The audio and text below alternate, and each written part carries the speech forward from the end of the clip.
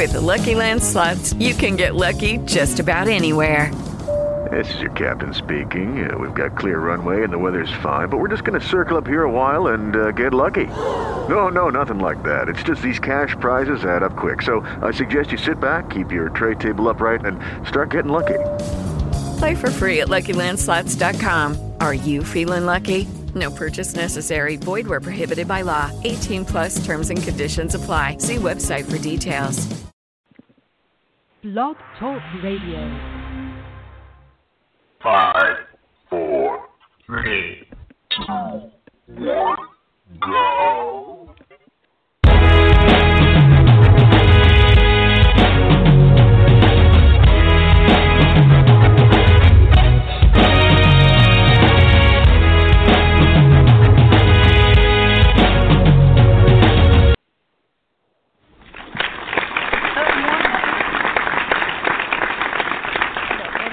That feels so good to say.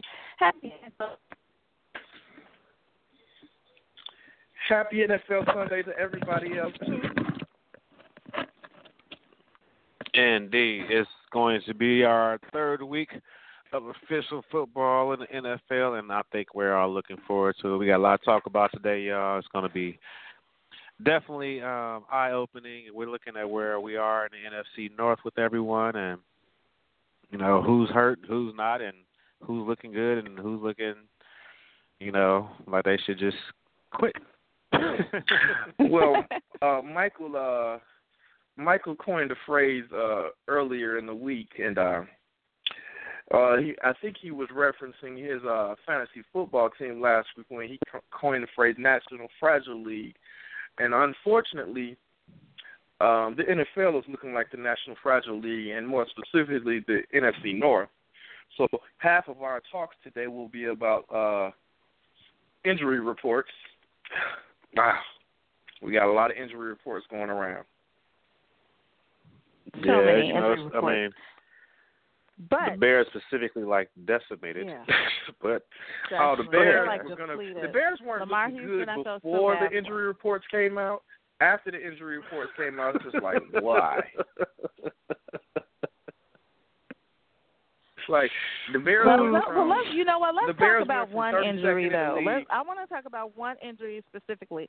There's been a lot of Jay Cutler talk, and I know you actually do have a rant. So before we actually get into how we feel about Jay Cutler and what we are seeing, I'm gonna play what you put up this week, ladies and gentlemen, just in case you missed it. Go ahead. Well, I recorded a rant this week, and we think that it is ideal to begin today's show. So if you've been hearing my rants, they are pretty sometimes random at times, but this one is perfect to start today's show.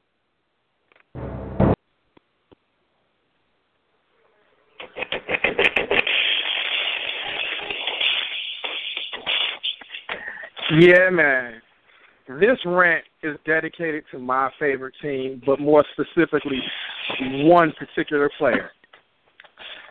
All I'll say is I got 99 problems, and Jay Cutler is one. And coming from me, that is a very big deal. I have defended Jay Cutler on this show from 2010 when he was in the playoffs and he had a sprained MCL. The following season when he was having an MVP-like season, and then he got injured at the same season when Matt Forte was injured. I was saying, how are you going to be upset with Jay Cutler when his best receiver is Devin Hester? I was saying plenty of other things. Jay Cutler didn't have no weapons. He didn't have no offensive line. They kept changing his offensive coordinator. And then last year happened. Adam Gase was a great coordinator. Then Adam Gase leaves. And, oh, my goodness, this divorce has hurt him and hurt Bears fans. Jay Cutler, I can no longer defend you. Even if you want to say you were injured, those plays you were making on Monday Night Football were horrible. You were throwing into triple coverage, interceptions, you can't hold on to the ball, making bad decisions. And every chance I have had, Cassandra and Mike have heard me defend you. I cannot defend that game. Oh, don't get me wrong. That game was not only you. I can look at many of the people that couldn't hold on the ball besides you, injuries everywhere, and my team is part of the National Fragile League. Nobody could avoid getting injured last night. But Jay Cutler, for you to start off by saying, well, my finger hurt and I couldn't throw the ball properly, so I virtually pulled myself out the game. I'm sure John Fox was thinking, why did you say that? Now I'm going to have to answer these questions. Jay Cutler, I got 99 problems, and you are one of them. Good gosh, that was horrid. For this Renard rant to be dedicated to you, you are just, oh my gosh. Chicago Bears are in the Lamar Jackson, Deshaun Watson sweepstakes.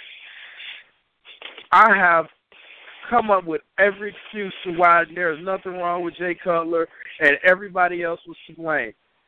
Last night's game shows you are to blame, and while I'm not giving up on my Bears, if you don't turn it around and turn it around big and go on a winning streak and have a winning season, I don't know what to say.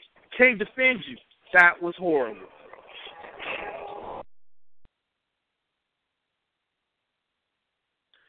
Yes, ladies and gentlemen, I told him how I really felt. I had to record that rant about Jay Cutler because it just was unexcusable the way he played on Monday Night Football. It has already become Jay Cutler's normal thing to stink it up on national games. And lo and behold, the Bears have another national game tonight. No excuses for Jay Cutler. I have been his defender. I can't defend anything anymore. When that's what you're going to show up and do, I can't defend anything. And Jay Cutler, as bad as your finger might have hurt, and as bad as you might be, and you now dropped in the depth chart, what can I defend anymore?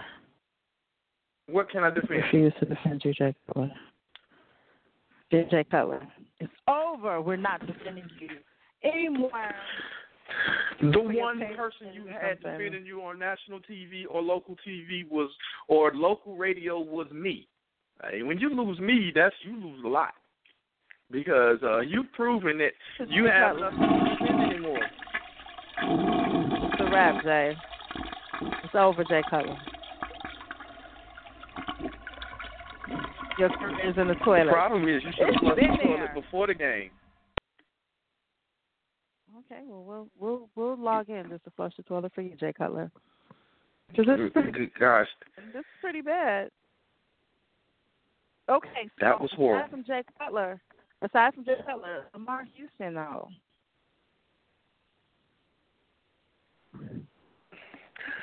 Do you have nothing to say? I mean, the Bears basically lost their QB on defense by losing him, too. I mean, the Bears lost Lamar Houston for the season. I mean, John Fox is trying to build up this defense, but he's losing everybody to injury. Danny Trevathan, not playing well. Has anybody heard from Pernell McPhee? Lamar Houston's gone. Let me look at a roster here. The Bears don't have a roster. Now, I will say some of these, and this is not to be funny, people. I'm just being totally honest with you, that these are some people that I have never heard of. So I'm just going to read them off and tell you who's hurt and what their status is, etc. So Adrian Amos is a safety who has a concussion, and he didn't practice Wednesday and Thursday, had limited practice Friday, and he's questionable for the day. Bryce Callahan's cornerback who has a concussion. I really want to ask, who'd you hit, dude?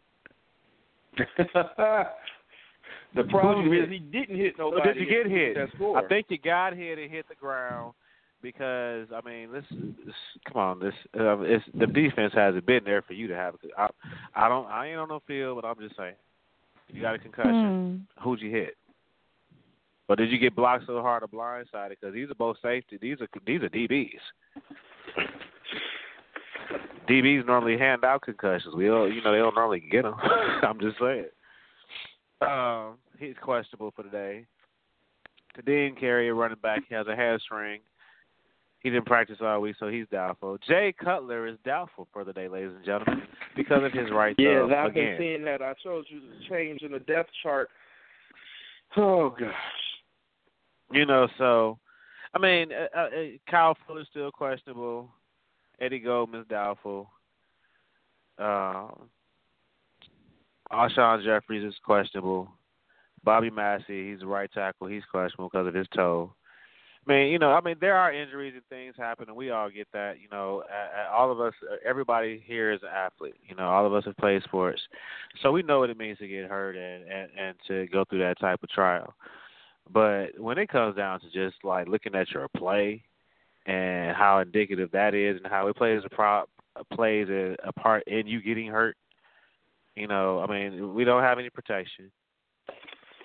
And it looks like, once that happened, Jay just went back to being OJ, and it's like, I was with you. That's the bad part about it, because I know last week I was like, first 2 weeks. Last week and, week before, we were both like, oh, man, it looked like the Adam Gase plan is sticking. He's not going to have any bad habits. And then, lo and behold, Monday night going come, and it's just ridiculous.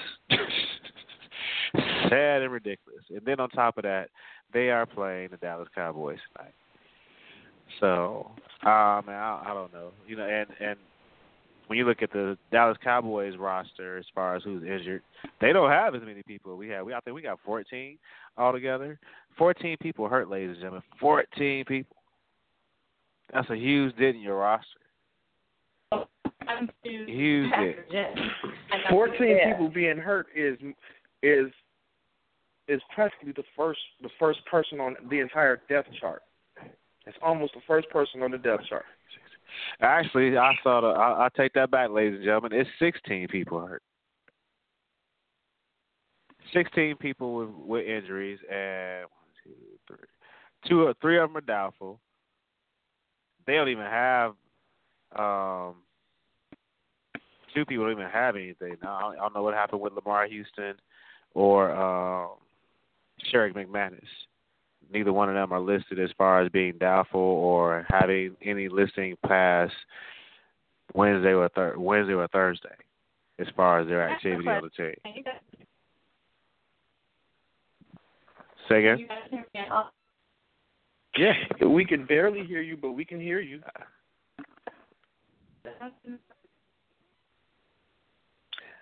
It is with Jay Cutler. It is a loss for words in trying to defend him, and that's become very hard. Mike said it. If you're not going to give him protection, he's going to get hurt. And we lost some of our offensive line this week, which was already living on Band-Aids. Their Band-Aid supply on the offensive line was very high. When you're trying to put together an offensive line and this is what you get, you can't be surprised that he gets hurt. But also add, on most teams, when one side of the ball falls apart, the other side of the ball has to pick it up. Notoriously last season, Peyton Manning and the offense did not carry the Broncos, so the defense was able to step it up. The problem with the Bears is the offense is falling apart, but the defense had already fallen apart. What's the problem?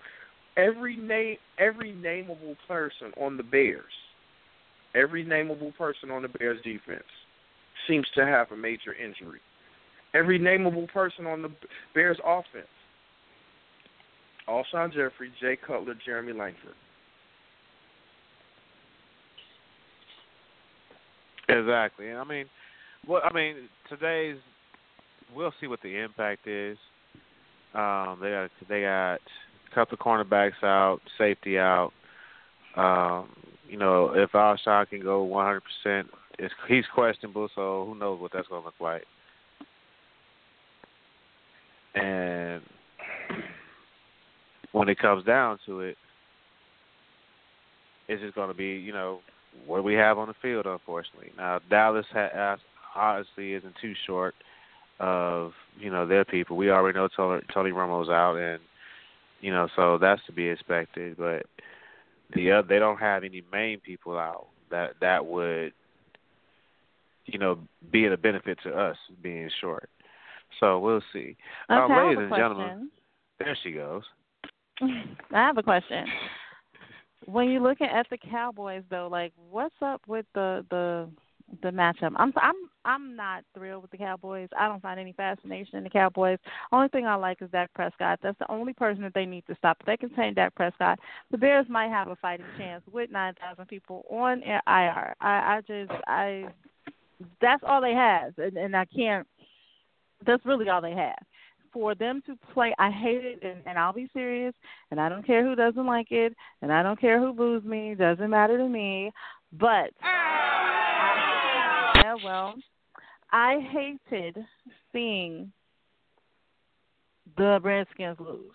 I hated seeing how that last play unfolded for the Redskins because I knew the way the Redskins played the Cowboys, that the Cowboys are not the truth this season. And no, they're not. They're not the truth. The Redskins handled their ass, pardon my French, the entire game.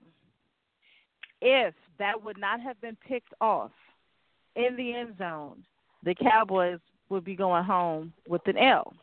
And I get it, a win is a win, but when you sit back and look at games like that, you're like, whoa. You know, so I definitely they are agree, who we thought they were. You know, it wasn't like they, you know, they barely squeaked out the win on that one. You know, it was only 27-23, so we talking about 4 points. You know, if you're that strong of a team, then honestly it should look more like the New England game. You know, if that's what you have. You know, right. That's what the score should be indicative of. But when you are in a dogfight pretty much the entire game, and this team is not giving up, and your defense really can't stop them, you just slowing them down enough so you can hold on to the lead. You're not dominating the game. Well, another thing that they didn't at all. When I was looking at the things going on with Dallas this week, if we're honest with ourselves, as good as people. Or let me rephrase: as happy as people have been about Dak Prescott and surprised that he's this good as a rookie, he's still a rookie. That's one thing. Another point is people are expecting Ezekiel Elliott to be Emmitt Smith. What people forget is even as good as Emmitt Smith became, Emmitt Smith was not great in his rookie season. They want Ezekiel Elliott to be Emmitt Smith in the prime of his career right now. He's not there. He will become there, but he's got to mature. If we look at the defensive side of the ball, to me they have one linebacker. One. Their secondary does not stop anybody. Well, if you are listed as a linebacker and you are getting a check, pat yourself on the back because apparently your work ethic is your crap and you still get paid on Tuesday. So that's awesome. I'll just run out of bounds. Anybody that run at me, I'll just run out of bounds. So that's like what they do. Sure. They don't stop, and they have one linebacker. And the sad thing is that one linebacker, I don't understand why it's not contagious to the rest of the team, because he plays with heart to the point that he ends up getting injury. He leaves it all out on the field. I don't know. You know, man, some teams are just spoiled, you know, and they feel like all we have to do is show up and don't really have to do much. And I'm just here, man. Look, dog, what you doing after the game, man? I don't know, man. You know, they always already having post game talk, you know, and sometimes it's indicative of where you play. Either that, you just suck, one or two. So, but. That is hilarious. You only have one person who really puts forth effort on the team, and Charlie is the only one that puts forth effort. But then when you look at their secondary, between Brandon Carr, Morris Claiborne, and Orlando Scandrick, it's like they drafted these players high, and they're getting nothing out of them. They're getting nothing out of their secondary. They're just not. And their cornerbacks, they don't have a deep depth chart on them. So if somebody goes down, they're pretty much stuck. Well, you know what? They're crap. And do you honestly think that the Bears could pull this off? No. I just have to ask the question. Man, I don't know. I mean, no. They haven't. After these first 2 weeks, anything. Y'all have got on me for jumping ship on my team. Did y'all breathe or think about that before you answered? I mean, like, well, nope. He didn't even breathe, right? I mean, I have to be honest with myself. I usually come up with every excuse on why I believe the Bears can win. I looked at the first 2 games, and they didn't show anything or give any reason to have any belief. They have not run the ball at all. It's almost like as much as we were praising these young running backs last year, talking about we can survive without Matt Forte, the rest of the NFL got game tape on and say, yeah, now we know how to stop these guys. So the running game is gone. The threat of a pass is not a threat because they know it's going to be a pass. The offensive line isn't stopping anybody and protecting the running backs to where the running backs have become de facto offensive linemen that can't block. Nobody is threatened by the tight end ever since Martellus Bennett is gone in New England. That's just the offensive side of the ball. We ain't even got to talk about how the defense can't stop nobody's offense. I'm worried that Dak Prescott and Ezekiel Elliott are going to look like Troy Aikman and Emmitt Smith today. I personally think that we should have just called this whole Bears segment. Bernard, tell us how you really feel.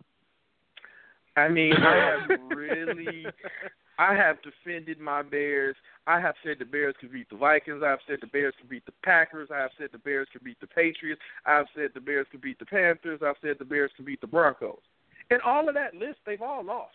But I came up with reasons why they could pull it off. I can't come up with a list anymore.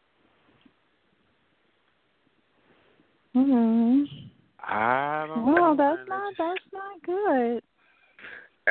Usually there's something I can create a glimmer of hope. Well, that glimmer of hope is now glitter that's been stomped on by a classroom of little kids, and there's no more glitter left. Gee, these analogies are the funniest thing. Oh, my God. Okay. Wow. All right. Okay. There it is. We'll take that Tell one. me at its best.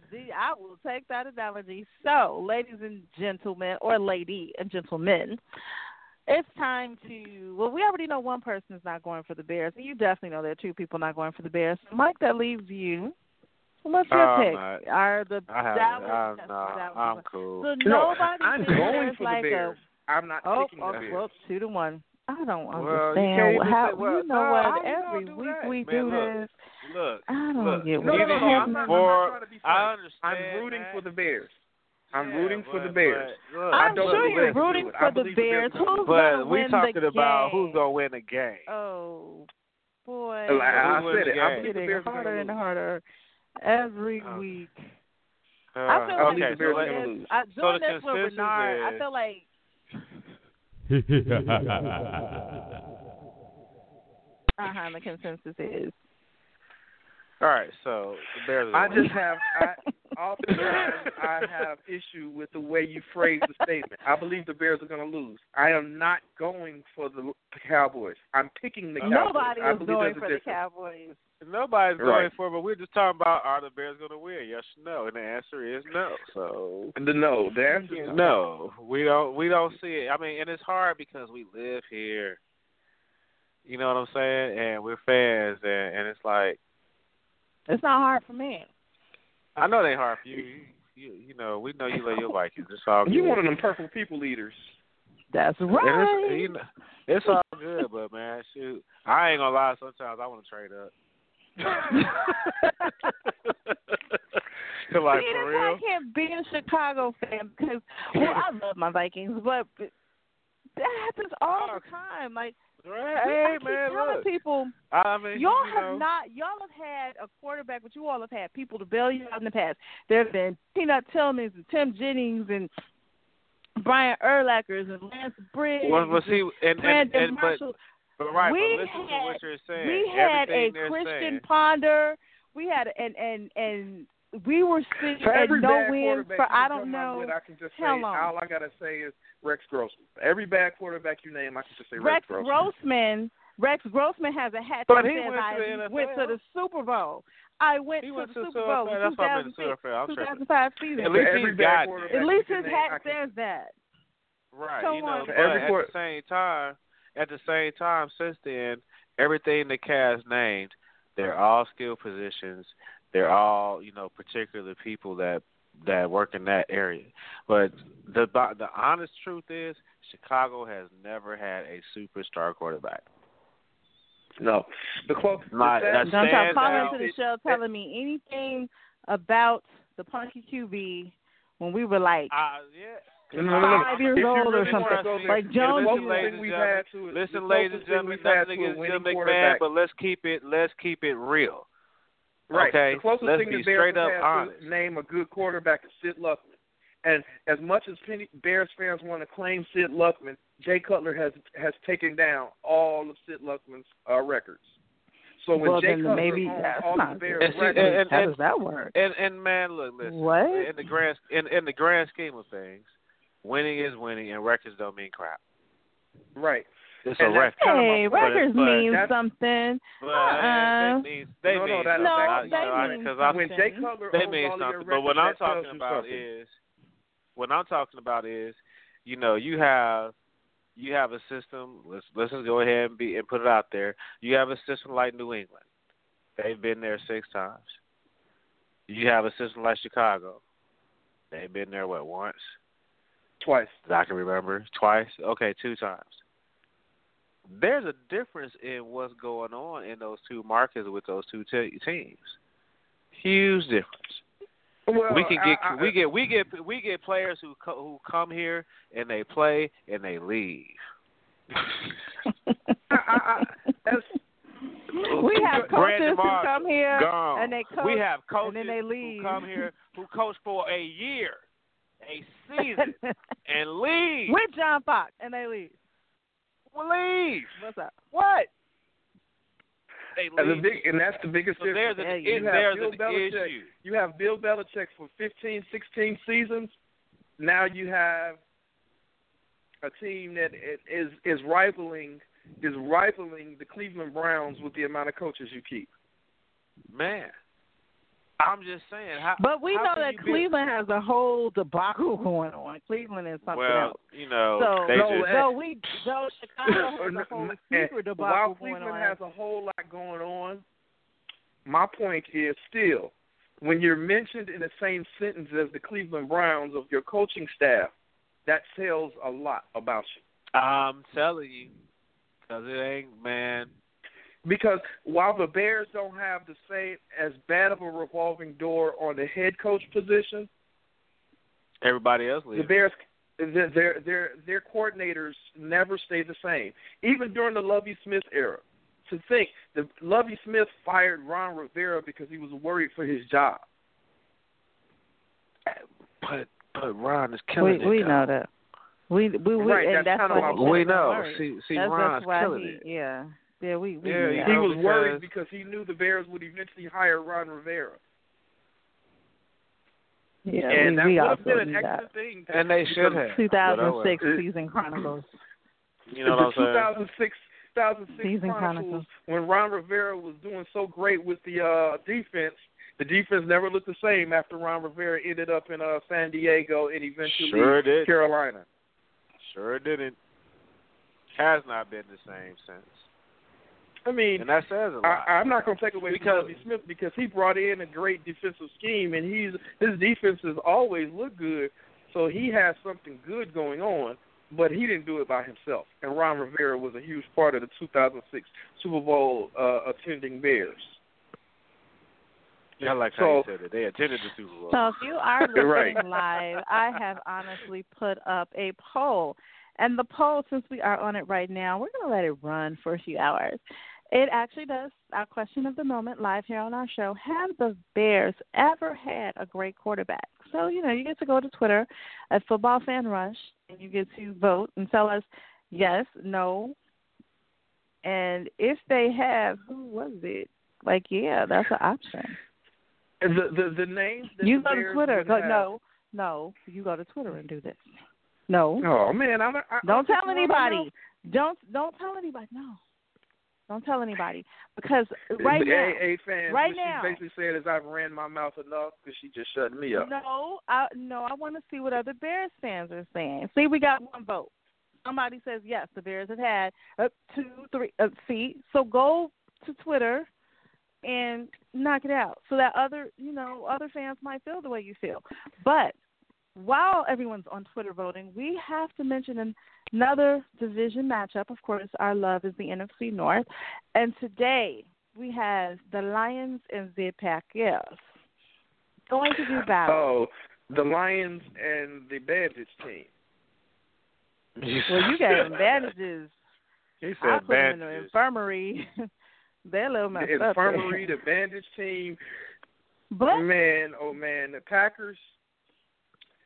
Half the Packers are on I'm going to IR. start with the better team. And that's crazy. I said I was going to start wow. with the better team. Yes. That's a huge Lions statement fans to make. stand up. That's Because a I huge can statement clearly to make. see the Lions sliding their butt in the second spot. I can see it. Say it again. The better team, I heard her say. Well, the Lions are doing the smartest thing in the NFC North. They're flying below the radar. They are flying below the radar. Because everybody's talking about Sam Bradford, how good he looks. People are talking how bad Aaron Rodgers looks, how bad Jay Cutler looks. And the Lions are like, okay, we just going to win. They just keep on trucking. They didn't really win last week. It was a very interesting ending. I mean, they didn't win last week. It was the fact 1 point. It was the win they had in week 1 was quiet. The loss they had in week 2 was quiet. The Lions are just going to fly below the radar. I mean, because... And can end up in the number 2 spot. Matt Stafford has... See, notice how she keeps on saying they can end up in the number 2 spot. She's not going to give them credit for that number 1 spot. I cannot give them credit. Listen, I can't give them credit for the number 1 spot because they're not playing at that caliber yet. It's just the Bears are depleting them. The Bears are shooting their own self in the foot. So we just got to let it go. It is what it is this season. We know that it's going to be Jay Cutler's last season. I can't give them number 2 because the Vikings, as we mentioned in the pre-show meeting, and we will talk about a little bit more, keep losing key players, yet the fight on the field is not reflecting that. And we have seen Aaron Rodgers bounce back from, oh, my God, he's horrible, to, oh, my God, did he throw a Hail Mary and they're walking off the field. The Lions don't play like that. But right, the Bears fans still can't forget when he spelled out relax. Exactly. He spelled out relax when they won the Super Bowl. So as much as bad as Aaron Rodgers has looked, NFC North fans won't count Aaron Rodgers out. Good or bad, it's hard to because the bottom line is, man, he does. He has a Hail Mary gift. I mean, people say, can he do it? He did it twice in one season. Twice in one season, Hail Marys. Come on now. Right, and so when you also include that and the fact that he's had great players around him, I mean, the truth is Green Bay is very consistent. They haven't been as consistent the past few seasons. We know this, but for the most part, they're a very consistent team, and the play is always there.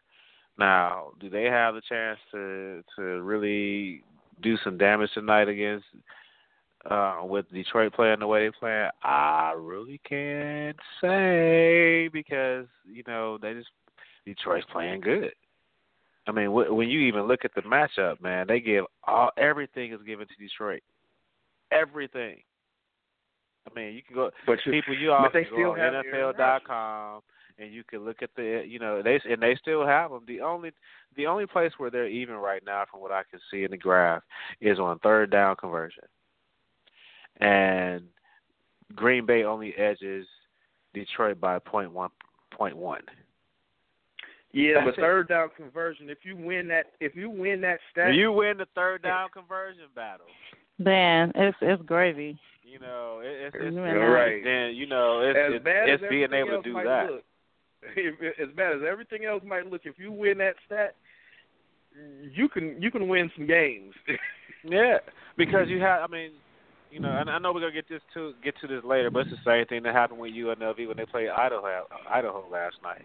Being able to make those get those third down conversions, because that's how you keep the game going. That's how you keep the clock moving. That's how you give yourself a better chance to win. You know, if you do that. If you can't do that, man, it's a long day for you on the field. And, you know, it don't matter. It is. And don't let it be in bad weather. Oh, gosh. But don't let it be hot. You know what I mean? Because in those two circumstances, it's a long day on the field if you're not converting. You know, defensively, actually, ladies and gentlemen, they give the defensive edge to Detroit. I they do give it to too. Detroit. And so you know what? I mean, so hey, yeah. You know, so I really do have to sit back and take note of the fact that, you know, right now, because we've been talking about this the past 2 seasons. I know last year we talked a lot about Detroit. It's like every other show or every other week we were talking about them first. You know, we would have long conversations on them, and I think it's because, you know, we all noticed the changes that they were making, and the changes they've made for these past 2 seasons are definitely starting to show up now. And like Cass said, they are the sleeper team right now. They're not making a lot of noise. They're just quietly going along doing what they need to do.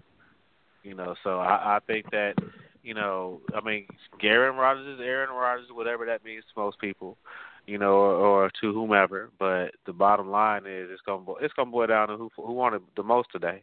And if you go by stats and really look at it on paper and look at how Detroit's been playing, I would definitely get an edge to them. I really would get an edge to them. I'm definitely rolling with Detroit. Go ahead. Put your analogy out. Which team are you going for? Which team are you not going for? Go ahead. It's just that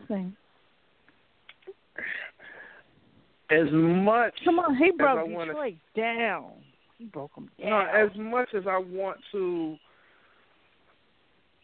not pick Green Bay, I'm still not on Team Detroit yet.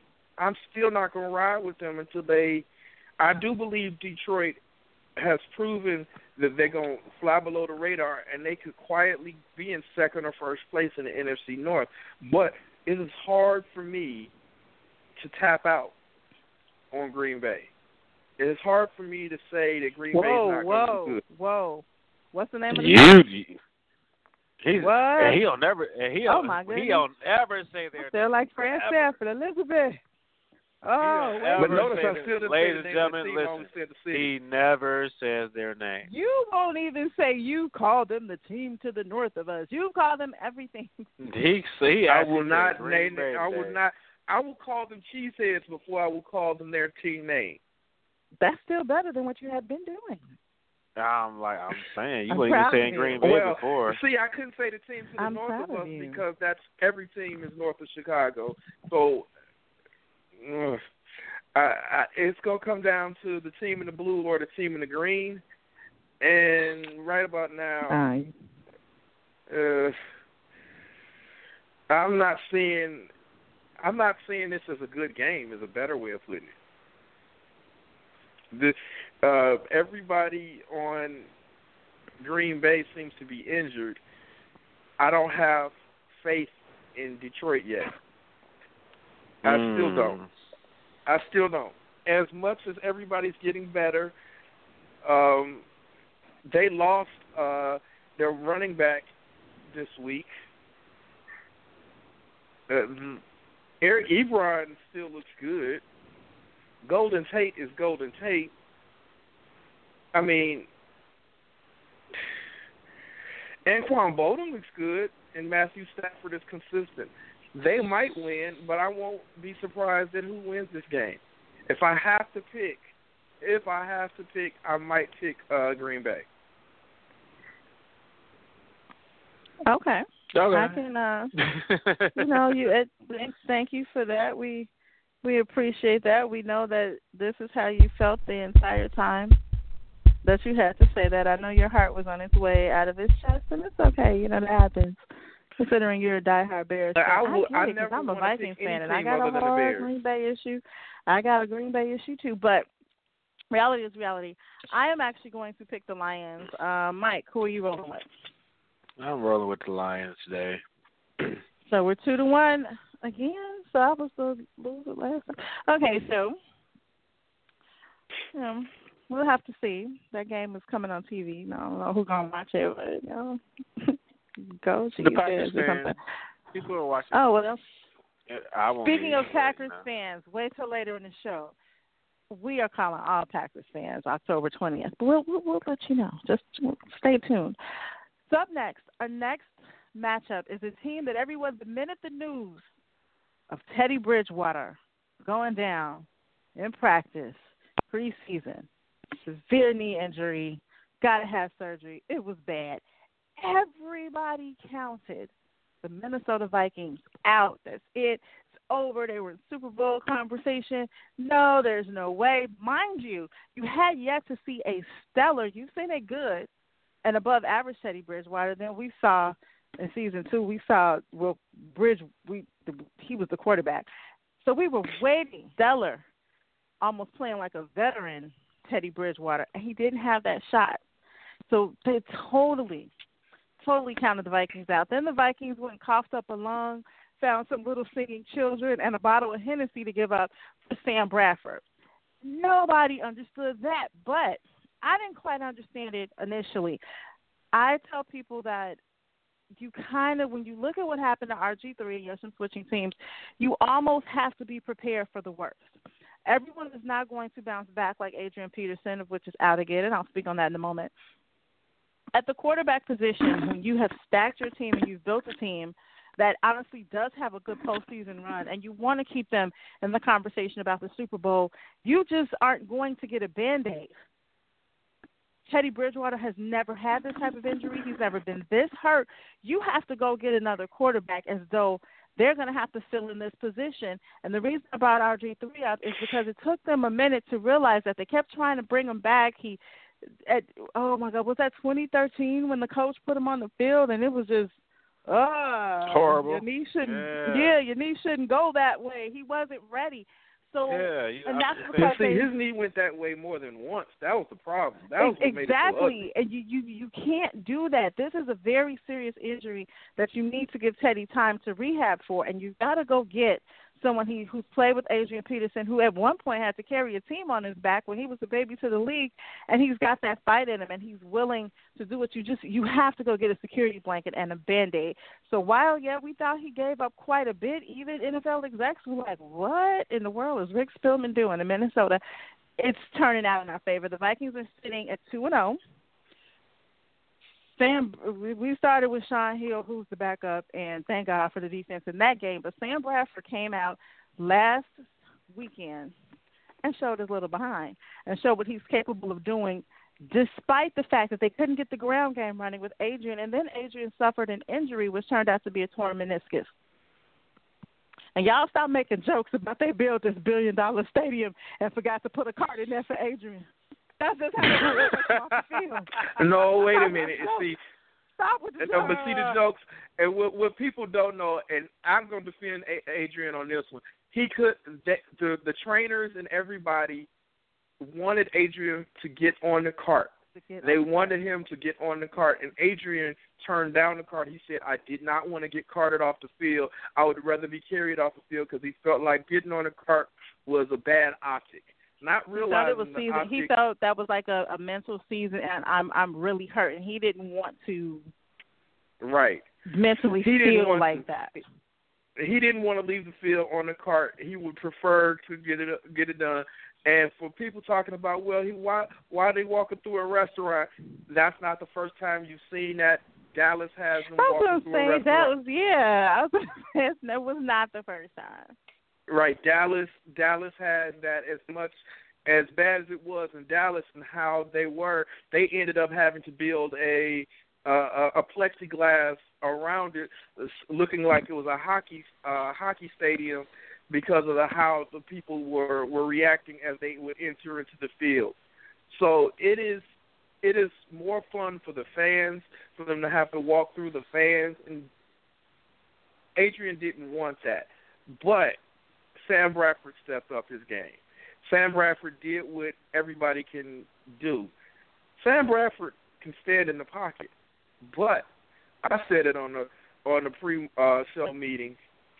The greatest thing about Sam Bradford is he will stand in the pocket and take the hit. The worst thing about Sam Bradford is he will stand in the pocket, and take the hit. Here's the greatest. The best thing about him is the worst thing about him. And the reason it's so bad about him, on other players, people say, okay, that's so great. But Sam Bradford keeps getting hit. And the offensive line better do something today. Because I'll admit, during last week's game, as much as he was looking so great, I was cringing every time he got hit. He's going up against the Panthers today. If that offensive line does not protect him, Sam Bradford will not make it through today's game. And I think the offensive line will. I think the O-line will come through now that they understand what it is, because what I do like about Sam Bradford, we haven't even talked about the Panthers yet, because just hold on, Panthers fans. What I do like about Sam Bradford is not afraid to use his wideouts and his tight end. We saw more production out of Kyle Rudolph than I've seen in the last season and a half. I know he's had some injuries, but still, Sam Bradford was using Kyle Rudolph. Sam Bradford was like, okay, we didn't get the ground game going. No problem. The run game was a little slow. I'm going to air it out. Stephon Diggs looked amazing. Stephon Diggs was also one of the most fabulous go-to people for Teddy Bridgewater, and people didn't know how that would pan out when it came to switching quarterbacks, because sometimes you lose that 1-2 punch connection. No drop-off. In fact, if Mike Watt was still on the team, we might be That's what I was just about to say. We might be seeing Mike blowout. Wallace on this team. I would love Would have loved to see it. Secondary, when it comes to the secondary, couple, Terrence Newman, my boy, Terrence, got called for a couple penalties early on in the game, but dude, he's covering a lot of space, especially with Xavier Rhodes out. This is the one thing about taking the PIs and stuff like that. I was prone to have it when I was in high school, but I'm not knocking the DB who gets a PI if the effort is there. Yeah, you know if the effort is there and you got to do and you working and you getting it in. And at one point, I expect you to be like, man, come here. Sorry, dog. Can't let you have that one. And you might hold a little. Right. I'll take a PI instead of a touchdown. I'll give you this. So, right. As of right first now, down. Right. But you won't catch this ball in this end zone. I'm just saying. Exactly. You ain't right. Exactly. You gonna be y'all on the either 1 yard kicking line, a field goal, and you still gonna have to work. I will take you out. Xavier Rhodes is still listed as a little bit questionable even right now. I'm hoping to see him. I would love to see him play, because with Xavier out there, with Terrence, with Captain Munderland, that just makes that secondary. You don't understand how much Cass has to say this, because Cass loves calling Xavier Rhodes the X-Man, and the X-Man not being on the field. She really has been an Xavier Rhodes fan. I am, and he knows that. And watching Xavier Rhodes has been a pleasure for her, and him not being out there taking it away. Hurts my feelings. I love him. That's just. But there's another person who, you know what? You're a football fan. Sometimes drives you to drink, even drink stuff that you wouldn't normally drink, because you just have to make sure what you're seeing is right. And the whole game last week, I kept saying, if Trey Waynes would just turn the heck around, he would pick off Jordy Nelson's ball. I said this. I went on Twitter my God. Man, that game. He's running with him. All he has to do is turn around. I'm glad he figured that out at the last play of the game, but imagine how many picks that could have been. He was he would have he would have couldn't get away. He would have been voted All-Pro just off that game if he'd have turned around 2 or 3 times. He could have set the record. He could have set the record on interception if he'd have turned around a few times. Jordy didn't pull OBJ once. Jordy was like, run with me. Okay, I'm going to stop, turn. Dude, you know the ball coming. Turn around. Like, they had to have told him that on the sidelines. Like, that had to have been a chant because I wasn't there. That had to have been a chant because he finally turned around. And what did he get? The ball. Oh, my God. Look what could have happened. Like, and listen to how excited she is. I was not. No, that's sarcasm because Jordy Nelson didn't make it. Jordy Nelson wasn't running like these amazing OBJ slant routes. Like, I'm gonna jump over your head with one leg and catch it like I'm O.J. Simpson. Like, no, he didn't do any of that. He didn't do any of that. And I will she threw an O.J. Simpson reference in there on y'all. Had to. He didn't do anything spectacular, and I do appreciate that Trey stuck with him. But it was like, you allowed him to catch the ball, dude. That means they still marching down the field. I don't understand what is going on. So hopefully today, I have to look at the matchups and who he's matched up against. Maybe he can win the battle. Kudos to the defense because now the defense, in their mind, they're ready to pick somebody off. So I need them to land on something. Just land on it. Just land on the ball. And we're don't try to be a superstar. Don't try to be a hero. No. Right, just land on the ball. Loving football. Just land on the ball. I pray for Trey Wayne that he's not lined up against Kelvin Benjamin. I'm about to look now. I just pray he's not lining up against Kelvin Benjamin. Because the difference between Jordy Nelson and Kelvin Benjamin is built like a Mack truck. But that's what I was saying. Jordy Nelson didn't give any of that element of surprise. He was like, I'm running this way. This way Aaron going to throw it. I'm going to turn around right here. Kelvin is a little bit different. Kelvin Benjamin he's a beast is to defend. Huge. He is huge. Kelvin Benjamin's built like Calvin Johnson. They're huge, and the thing about Calvin Johnson, what was so great about him, he could run a route, but he didn't have to. He could tell you where he was going, go right there, and he was big enough to take the ball away from you. That's the thing. I have to see who, and I'm looking at the matchup now. I'm really looking to see who is matched up against who when it comes to this, only because that's what's so key when it comes to playing against the Panthers. You have a really Cam is his height, his weight, his agility, and flexibility alone are. He's not Michael Vick, but at the same time, Cam will get open for the slide. Cam will run, get his own first down if no one's open. He has a great arm. He makes pretty good decisions, not great at all times, but really good decisions. But the fact that he makes decisions and he's communicated with his players, they're always there to bail him out, even if it's just a check down. So that chemistry that they have is honestly what the Vikings have to go in and chop up. Once you get in any sport, once you get in your opposition's head, it becomes a different game. Then it allows you to control the game. It allows you to force, to create less penalties because they're going to create more penalties because they want to get back in the game. This is them. We were at the Super Bowl. How y'all going to come in here? Y'all ain't even got Teddy Bridgewater. Where AP at? They're going to get in there. The Vikings have to really go in there and take control of this. And if nothing else, just keep stopping Cam. Plant Cam as many times as you can plant Cam. We saw what happened in week 1 when Cam got planted. If that's what you got to do, Everson Griffin, y'all, Linval, just come on, man. We stop Cam, and that really shuts a lot of that game down. Without Cam,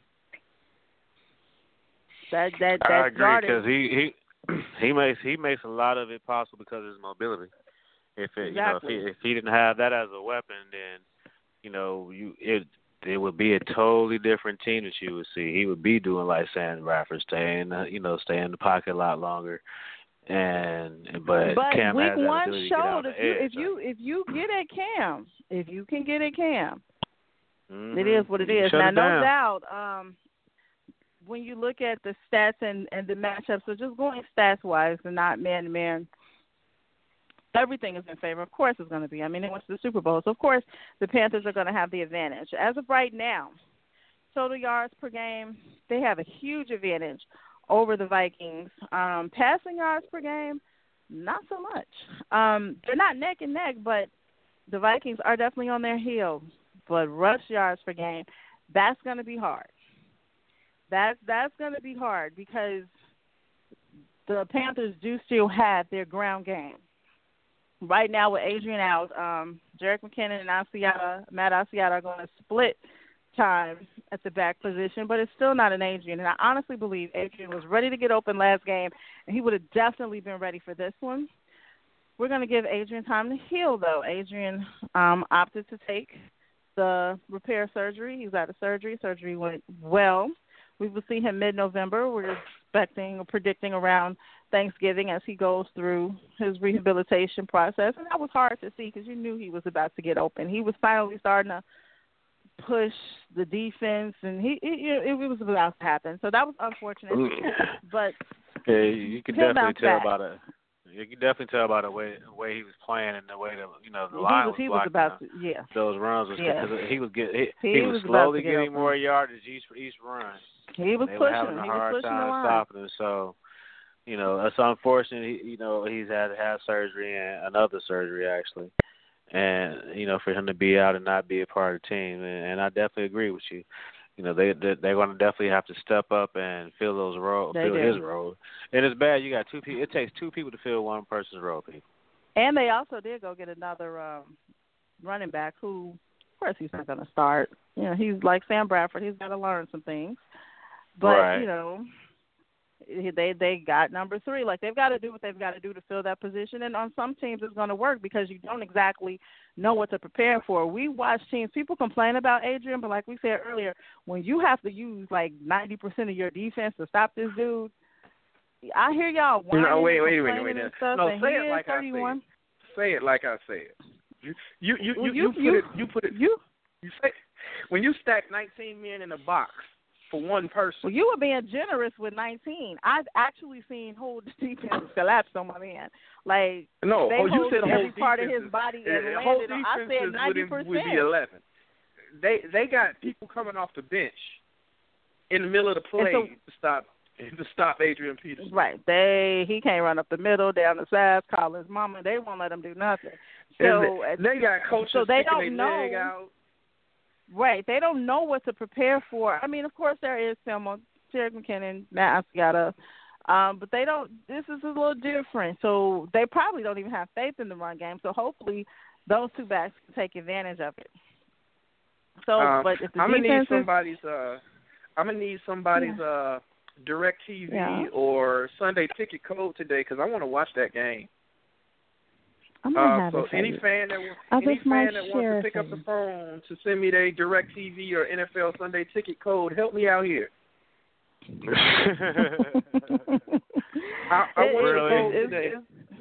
I'm gonna just give my code. It's gonna be a good game. Here you The go. defense, though, when you look at the defensive side of the ball, the defense is crapping on the Panthers when it comes down to third down conversion allowed. So that was a problem a few years ago for the Vikings. We didn't even want to see another team get a third down because we knew it was a wrap. We're going to punt the ball. North Turner impressed me a little bit. Yes, that's a lot for me to say. I know y'all love him. I love Mike Zimmer, but I ain't got North Turner. Maybe it's an Illinois thing. I don't know. But he did make some pretty key adjustments. I think the one thing he just wanted to see is if they could get the ground game going, but they did use Adrian a little differently in a few plays, which helps. So Norv is working his little hind parts off to try to get the team to live up to the mentions that they're getting from commentators and analysts about possible Super Bowl conversation. The question came up, would they be better than the Cowboys? I don't even know why that was it should be a question right now. Dak, we said earlier, I can't front on Dak Prescott, but then you got the rest of the team. I have a question for our resident Vikings fan. Yes, sir. Why hasn't the Vikings cut Blair Willis and signed Robbie Gould yet? I don't know. That's not even discussion right now from them. I don't know if it's something that's being kept under wraps. I don't know if they'll. But Blair Walsh can't kick the ball no more. He can't kick the ball. Blair Walsh kicked the ball last week. See, it's weird because he kicked one last week. He kicked one. He didn't kick no one ball last week. He was smart. Those PATs don't count. That they do when you got a fantasy. Okay. So. Okay. Name me. I want to know the stat on how many people own Blair Walsh in their fantasy league. I want to know that stat. I own Blair Walsh. I won't get rid of him yet. I won't get rid of him yet because if nothing else, give me the W. Vikings fandom or that fantasy no, numbers? If nothing else, give me the W. It's points, man. You know. I mean, it's points. It's not. That's granted. That's no. Before the season, I can understand. Before the season, I can understand how many people might want to roll with Blair Walsh because leading into the playoffs last season, he wasn't doing that bad. Leading into the play, it was when the playoffs hit that he did bad. So I'm not going to say leading into that I didn't understand picking him up before this fantasy started. But after game one, I'm willing to bet a ton of people dropped him after game one. I wouldn't be surprised. Right. I'm not sitting here talking about just hating on Blair Walsh for the sake of hating on Blair Walsh.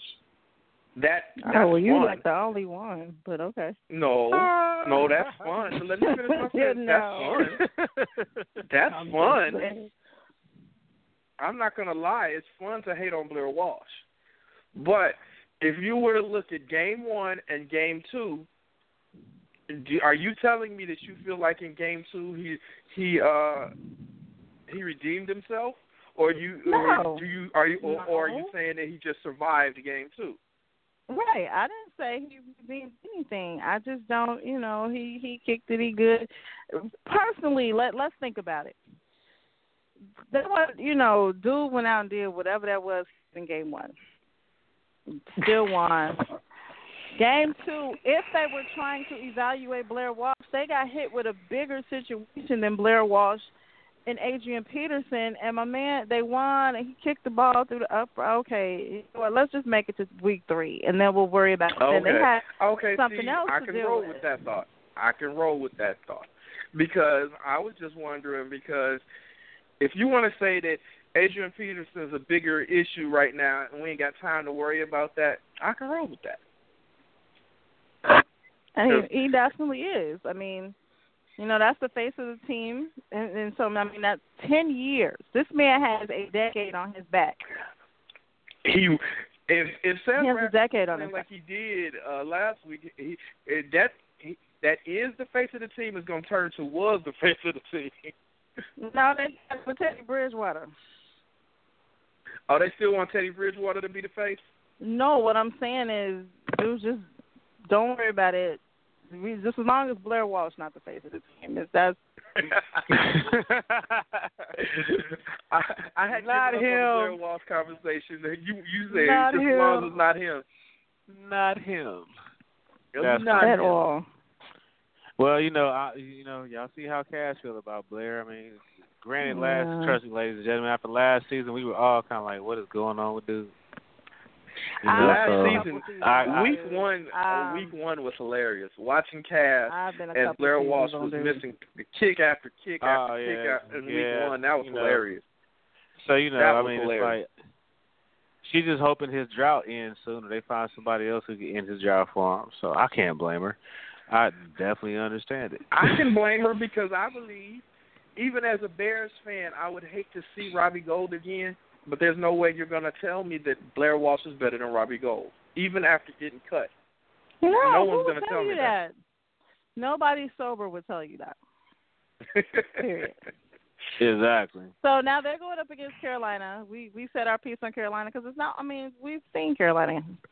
The Kelvin. We've seen them. We know what's going down.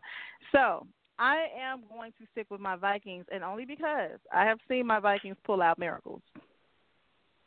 It's like they see little baby Jesus on the field or something. They have pulled out miracles. I have seen it. So I'm going to stick with them. The reality of it is that most people are going to pick Carolina because numbers-wise, real life-wise, I'm rolling with those most people. That's a sure bet. Right. I'm going with those most people. And it's not even just because it's not even just because I want to pick against the Vikings. It's that I'm truly afraid for Sam Bradford. I am afraid for Sam Bradford. I'm not. I don't know. Oh man, why? You think the defense is gonna get at him like that? I think the defense is that good, but even without them being that good, I think that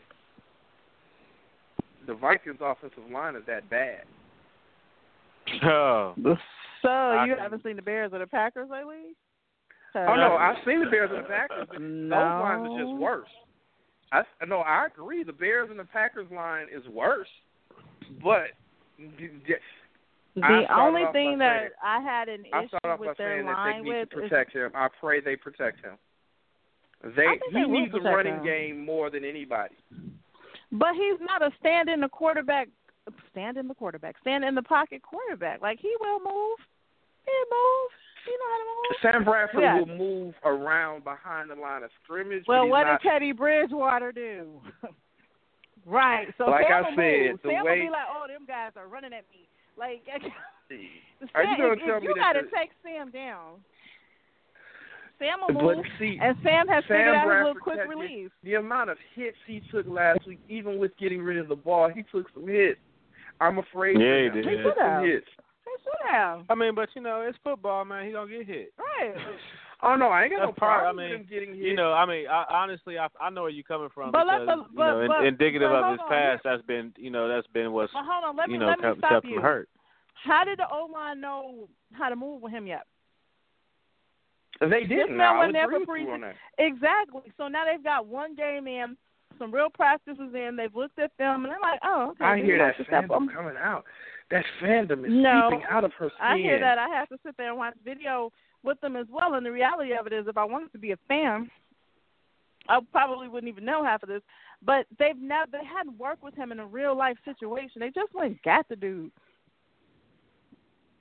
They did better protecting Sean Hill. So they were trying, and at the same time, they're still trying to make a hole for AP. Like, it was a lot going on. It was like, which way is Sam going? He went left. Oh, crap. Okay. By the time we go left to protect him, he's there. They're going to work it out. But Sam also learned something. Out of that skin. That fandom is there.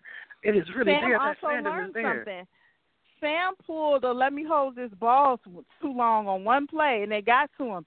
The next 4 plays, he dropped back. The ball was out of his hand. But the ball was out of his hand for about 20, 30 yards and completions. So I like how he reacts. He'll figure that. And then they're going up against Carolina. Like, I would be crazy to sit there and be like, Sam Bradford's not going to get sacked today. Like, that would be awful. That would be a fan. Like, running around my house like, they sacked him. Like, that's a fan. I get it. They're playing the Panthers. Like, the O-line now knows what they need to do is playing with him and making the adjustments. So both of you all are rolling with Carolina. Whoa. Let's take a moment of silence. I'm sorry. I have to cut this off. No, Jose Fernandez, pitcher for the Miami Marlins, died in a boating accident.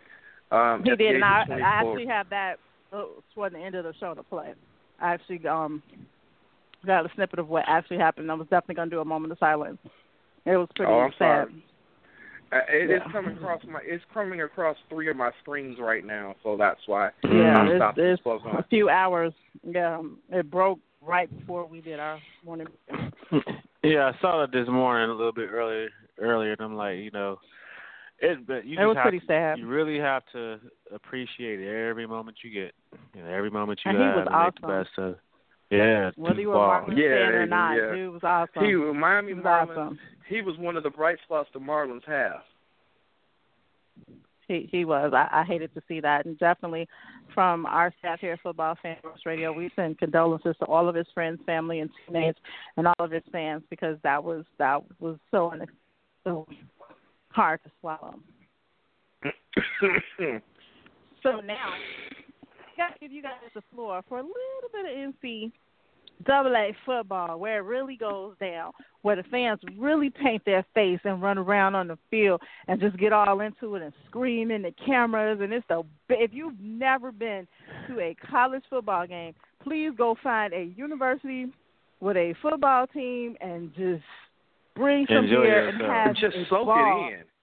Just enjoy yourself. It's so much fun. Because it is truly an atmosphere all its own, ladies and gentlemen. I mean, and even from the fans' point and from the player perspective, it's a trip.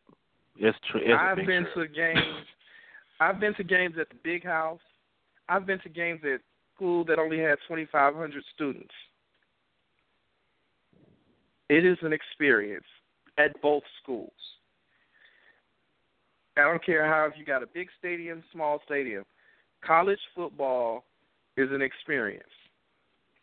I mean, they just had the Circle City Classic this weekend between Kentucky State and Central State. It's an experience. We're going to have the annual excellent game between Alabama and LSU. We're going to have Michigan State, Ohio State coming up later in the season. If you ever get a chance to go to one of those games, take me with you, because I would love to see them too. But college football, oh my gosh. There's a few coaches that might have virtually gotten fired yesterday. College football. Football. In the immortal words of Goldie Hawn, football.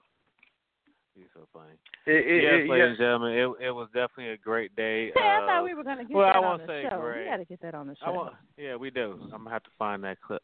I want to say great. It was a so-so day. The first 2 weeks, obviously, a lot more exciting, especially last week with all, the great wins across the board and, the games that occurred and just the energy involved. This week's kind of like, okay, so who's playing who and who won? And, obviously, I'm number one. Alabama beat Kent State 48-0. Big surprise. They were supposed to win that game. And that's what we're talking about. This week was about games that should have been won and most likely were won. And any of those that were close were kind of like, shouldn't have been close. When you really think about it. Just shouldn't have been close. Just shouldn't have been close. So of the top 25 teams that played yesterday, obviously, like I just said, Alabama beat Kent State 48-0. Louisville, number 3, defeated Marshall 59-28. Louisville's on a huge scoring run, man. That last week against Florida State, I like Lamar you guys, Jackson. Lamar Jackson. They're doing it right now, and I know how long this run will last. Who knows? Louisville did win the national championship a few years back, so it's not really far fetched for them to be in the same position again, and playing at that caliber and with this intensity they've got so far. But with Bobby Petrino mixed with Lamar Jackson, that is a lethal combination. Bobby Petrino. Go ahead. Petrino, when they fired him from Arkansas fans were sitting there thinking, what were you thinking right about now? Bobby Petrino is an offensive guru. And LSU fans are sitting there thinking, how come we didn't hire him instead of Les Miles? See, what had happened was Louisville got him. Louisville was smart enough to let go of their. To expand their coaching search to a real search. Les Miles is just being stubborn. He won't hire an offensive coordinator because he believes he's the offensive coordinator. Louisville is going to be I'm saying it right now. Louisville's going to be in the college football playoffs. I'm saying it right now. You know what? I'm going to ride with you on that. I'm saying it right now. They're going to be in the college football playoff. But to me, the two games that were the shockers. His Big Ten game, Wisconsin over Michigan State. It's not really a shocker for Wisconsin to win against Michigan State. There's only three rankings between them. Wisconsin was ranked 11 and Michigan State was ranked 8. But Wisconsin destroyed Michigan State. They destroyed them 30-6. Everything that Michigan State does good, Wisconsin did better yesterday. 30-6. You know, ladies Michigan and gentlemen, State that's like can kiss the top 10 goodbye. Wisconsin, yeah, they dropped down to their number 8. So after, they're number 8 as of the new rankings haven't come out yet. They haven't come out yet, right? We got 45 minutes until we see those. But when when you look at it from the standpoint of just how dominant they were for that game, man, it's especially for the third quarter. 17 points, no answers for the second half at all for Michigan State. 6 points. They only scored 2 field goals. So that says a lot about how Michigan played them, a lot about how the intensity of the game, and where Wisconsin wants to definitely make a statement that, yeah, you might be number 8, but not today, buddy. You're going to drop a little bit more. We're going to move up. So I'm definitely, my boy went to Wisconsin, so I guess I'm impartial, a little biased here, but I'm glad they pulled it out over Michigan State. Number 4, Michigan demolished Penn State 49-10. I guess that's to be expected. Michigan State 2-2, and we all know that the past couple of years that Penn State's been in the news, for just we all know. So no sense in rehashing it all.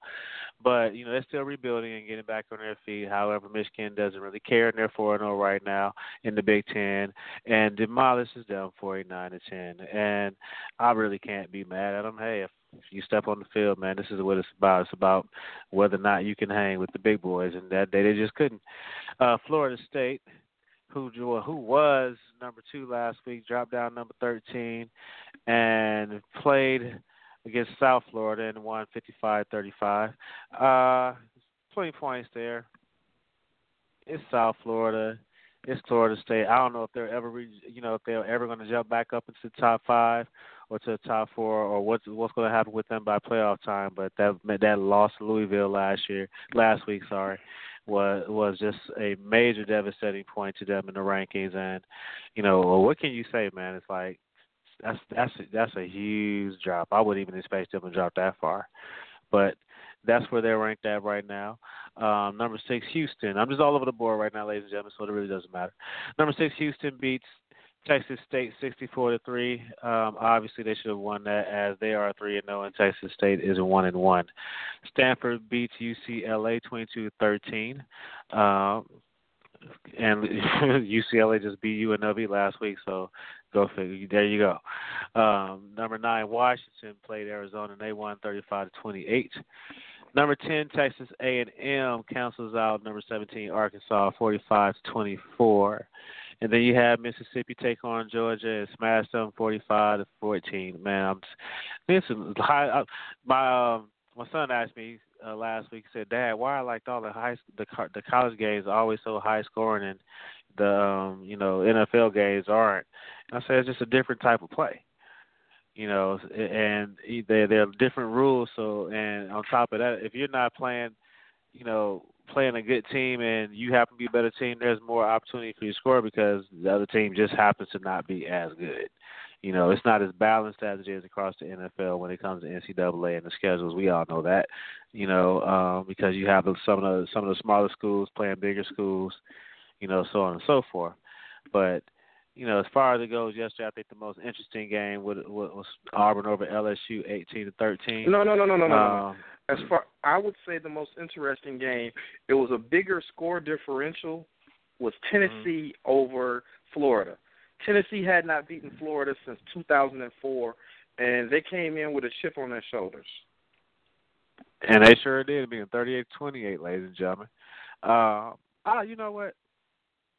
For the significance of that alone, and the point that it's been that many years, I'll go with you on that. I'll ride with you on that as being the most interesting and probably the most, significant game of the weekend, seeing as how everything else is pretty much as expected. Ohio State didn't play yesterday, I don't believe. I think they're on their bye week. I have to check their schedule. They didn't play yesterday. Ohio State didn't play yesterday, and Illinois didn't play yesterday. They both play their first Big Ten games next week on 10-1. Gotcha. So that's a wrap up of the top 25, ladies and gentlemen. If you watched the games yesterday, have any input, y'all definitely let us know what's going on. And, with your team, who your team is, who you rolling with for next week, who you rolling with for the playoffs. And, let's get some interesting conversation from you all on this college football thing. We do talk NFL on Sunday with the NFC North, but we'd love to hear what your take is on college ball. And even if you have some high school that you're checking out, obviously they are the future that feeds into the NFL. So, we have to keep notice of them too and what's going on with them. In a few moments, I'll let you know we're going to have an interview coming up with some very, very special guests who are doing some great things as far as recruiting for coaches and players alike. So you all need to stay tuned and check that out. I think you'll find it very interesting and helpful, especially if you are working for a team who is looking for talent, in either of those respective employment areas. We definitely do. And in fact, the name of the company is Love for Sports. So when I got the chance to work with Love for Sports, what it actually is it's a premier sports portal, and it's to centralize athletes' promotion and exposure to their profile, statistics, highlights, grow relationships, the fan base, make it easier for the transition from everything from Pee Wee leagues to professional ranks. It includes not just athletes, but it also includes coaches. It's the technology, though. Like, I know there are tons of other virtual recruiting aspects. You've got Huddle, you've got My Recruit Board. This is very, very different. It actually follows a player development life cycle. And, of course, we will have one of the founders of L4S on the line in just a moment to just explain what that means. They're not just tackling one sport. A lot of recruit boards also focus on one specific sport. They're also not fixating on one gender. They are also capitalizing on the fact that the female athlete game is amazing, especially now that females are playing football, both tackle and Legends Football League, volleyball, so they're getting coaching positions. Heck, there's even more talk of more women coaches in the NFL. So without further ado, I'd like to give him a fair intro. So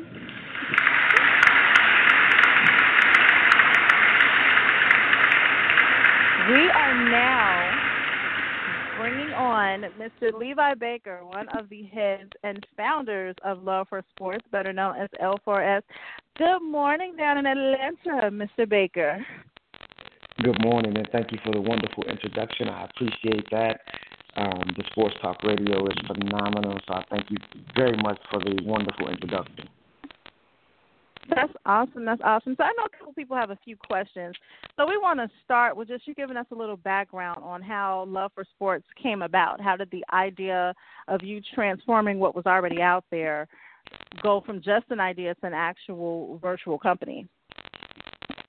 It is the reason why we call it Love for Sports is because it's my love for sports, being a former athlete, football player, and professional football player allowed me the opportunity to give back to my passion, which is football, but also the other thing that I am involved in the cybersecurity space is the technology field. So merging those two together, I felt would be beneficial to Love for Sports, and then giving back to my community.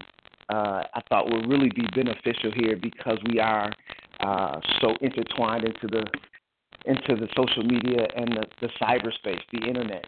It draws us closer together. So I figured technology, sports, data analytics, all those things coming together under the Love for Sports umbrella would be fantastic.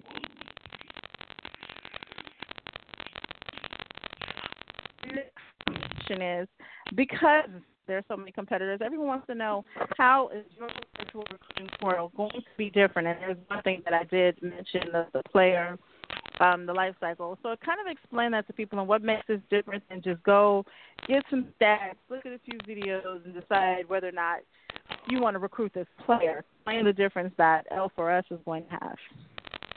Wonderful. Thank you for that question. When you look at it, sports is now reaching down, as you said earlier, to the Pee Wee League. So you're starting, especially here in the South, you're starting at generally 6 or 7 years old, as early as 6 or 7 years old. So when you find out that those club teams, those communities, those travel teams, those soccer teams, you find out they start very early. And so I think the thing that separates, or that will separate Love for Sports from any other portal, is the player development life cycle, where you'll see a year over year statistical range and the growth in an individual, which means that now it assists in the recruiting of that individual, and now it brings together the community. So now what we're doing is we're partnering with trainers and schools to help you year above year. That schools are now starting to recruit a little bit, even high schools and middle schools. So it allows an opportunity not only for a video, but you get to see real-time stats, the data analytics behind it, which is such a growing tool. And now you get a chance to look at the player development life cycle. So you see height, weight, growth, and then the statistics in their respective sports. And so, like you said, not only for the male, but also the female. So I think Love for Sports brings that other added element to this space, along with the other side, which is what we call fandemonium, which is the entertainment side of the house, where it also allows the fans to come in and be able to be a participant with Love for Sports. And hopefully we'll get a chance to talk about that a little later. With Love for Sports growing and the platform, the layout is amazing. It will go live very soon. So super interactive, how you can do everything. And the fact that to show fandemonium, which is cool, because that just may boost the player, not trying to create bias, but there just may be some little school in Wheat, Illinois, somewhere that no one's ever heard of that has this outstanding player that as he or she fans log into the site, there's like an individual chat room where fans can, and parents and everyone can kind of hype up the player to at least get the players some notice, which is something that other recruiting boards don't do. What are some other key points that L4S will be putting out as it grows? Like we see how you are going to start, but what does L4S want to grow into to be the top virtual recruitment portal? My words today. Above all the other competition. Wow, that's amazing. That's an amazing question. Well, when you look at it, the fandemonium page allows the fans to be interactive. So, like you said, if there's a smaller school that would love engagement and notoriety, it allows the fans to be able to submit that school or that individual in here. And what we do is we do like a player of the week or a team of the week or a school of the week.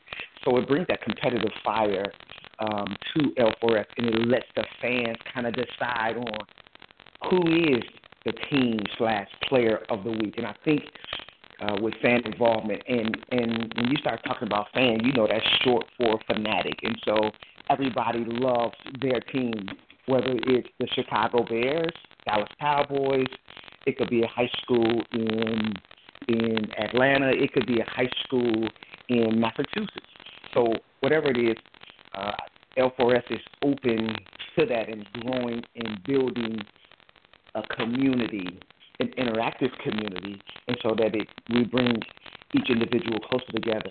So I think that when you look at that and trying to grow to the next level and provide networking opportunities and building relationships with colleges, college coaches, to have the opportunity to be able to see some of the lesser-known individuals to be able to gain scholarships and not have to necessarily pay for college education, because we know that cost continues to rise year after year. So we're looking at that as a mutual benefit.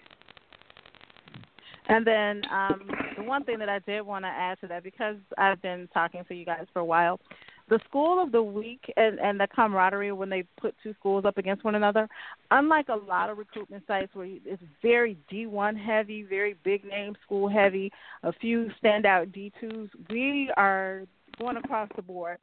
Whatever school is drawn out that hat, from D3 to being in a town of 36 people, that will be the school that's featured. So L4S is doing what they can to try to get athletes from all walks of life, all genres, and yes, all cities, to be noticed for better recruitment purposes. And I think it's pretty cool. What do you guys think? Well, as I'm, go ahead, Bernard. Well, as I'm sitting here listening to the aspects and the stats and the tools that players can benefit from, and coaches and in different institutions can benefit from, I have a different outlook on it. My nephew is a nationally known baseball player. He has been playing baseball since he was could pick up a bat. And one of the things that I was learning in the pre-show meeting about your show, you all are your company, you all are starting with football, and you all plan to expand outside of football. And I personally know about the Game Changer app.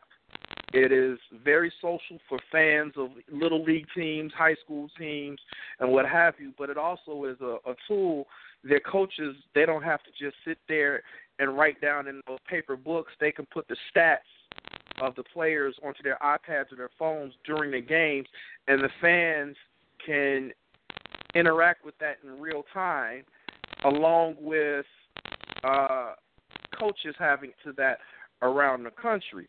And we get to follow these teams for fall ball and summer league play and different things like that.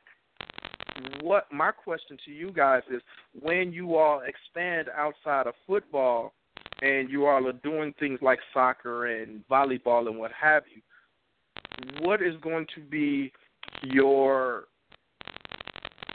approach when different worlds already have what they use? I appreciate that. Thank you for the question, and thank you for the analysis. Of course, the app space is crowded with these things.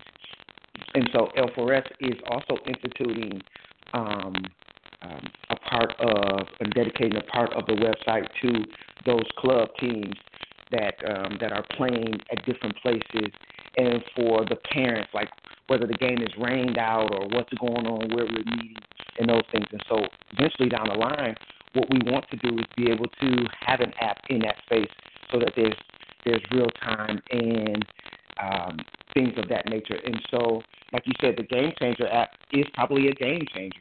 And so, just like the NFL, sometimes you follow what's been successful and then you modify a little bit. So we'll take a look at that and see how we can benefit from that and take it to the next level. So I appreciate that. Cool.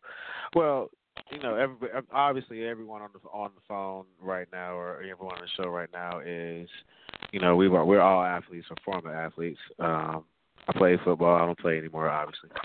But the recruiting process when I was in school was left more up to, you know, coaches sending out tape, or, you know, this coach will find out about you and come and they drag you out of class, and, you know, you go in there and sit down and do a little interview with them, et cetera. Nowadays, it's so electronically based. You know, how do you all plan upon getting player information and coach information? How do you plan on getting all of these people to your website and getting them to believe in the power of your product and that it can actually be the tool that you are created to be? Well, of course, we also, not only the website, but we also have a Facebook and a Twitter page as well. And so we keep up like that, and we do announcements, and then we also do forums, or we have challenges, or we have conversations to build around that. And what you do is hopefully that you push those individuals toward the website so they can see a deeper depth of what's going on. And not only that, then you have your what we call our street team, is that we're out in the communities talking to these individuals. And when we say building a community, that means you still have to, although it's electronically based, you still have to put your mic and mic together. That means your 1-2s. That means your feet. So you have to get out here. You have to drive. You have to talk. You have to not only talk to parents, but you also have to talk to schools. And so you're building that community. So that's what we have. We have a street team that's out here building the buzzwords, with the social media aspect of it. So we're out here on the ground hitting the pavement.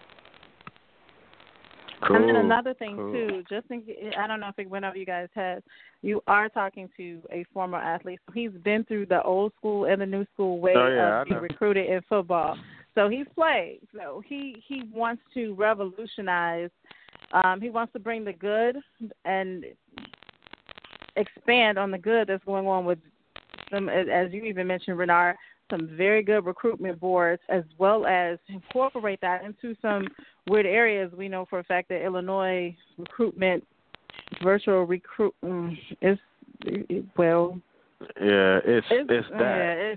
Yeah, it's right. But then you pull up California, you pull up Texas, you pull up Florida, and it's almost like these kids have had NFL stats since they were 5 in the Pee Wee League.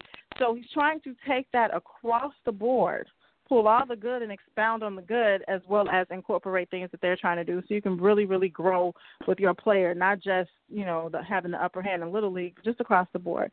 So I think it's pretty darn cool. Do you guys have any other questions? Even if it's, y'all can ask what team he thinks is going to win today. I want to repeat the website so that fans can look it up again while they're listening. It is Love for Sports. That's LUV, 4, sports.com. So loveforsports.com. Well, there you have it, ladies and gentlemen. I definitely encourage you, if you have an athlete as a child, or if you are an athlete and out of college and out of high school, looking for a place to be recruited and need somewhere where people can see your stats and see your game film and follow you and get to know you, definitely take advantage of this. Don't just use one source. Use every resource available, because the point is for you to get yourself seen. So you definitely want to do this. I got something to throw in, because it seems like the counterpart from L4S was actually able to join. Are you there? Is he there? Hello. John Baker. There he is. That's John Baker. So that is also another major counterpart. Levi was able to give us his explanation of how great this is going to be from an athlete standpoint. John is amazing when it comes to the business standpoint. So some of the questions that you guys had earlier, he can even break down from his side. So John Baker, welcome to the show. And, of course, we heard what Levi had to say. What would you like to add to how L4S is growing and the future of L4S? I think L4S is going to be phenomenal to the world.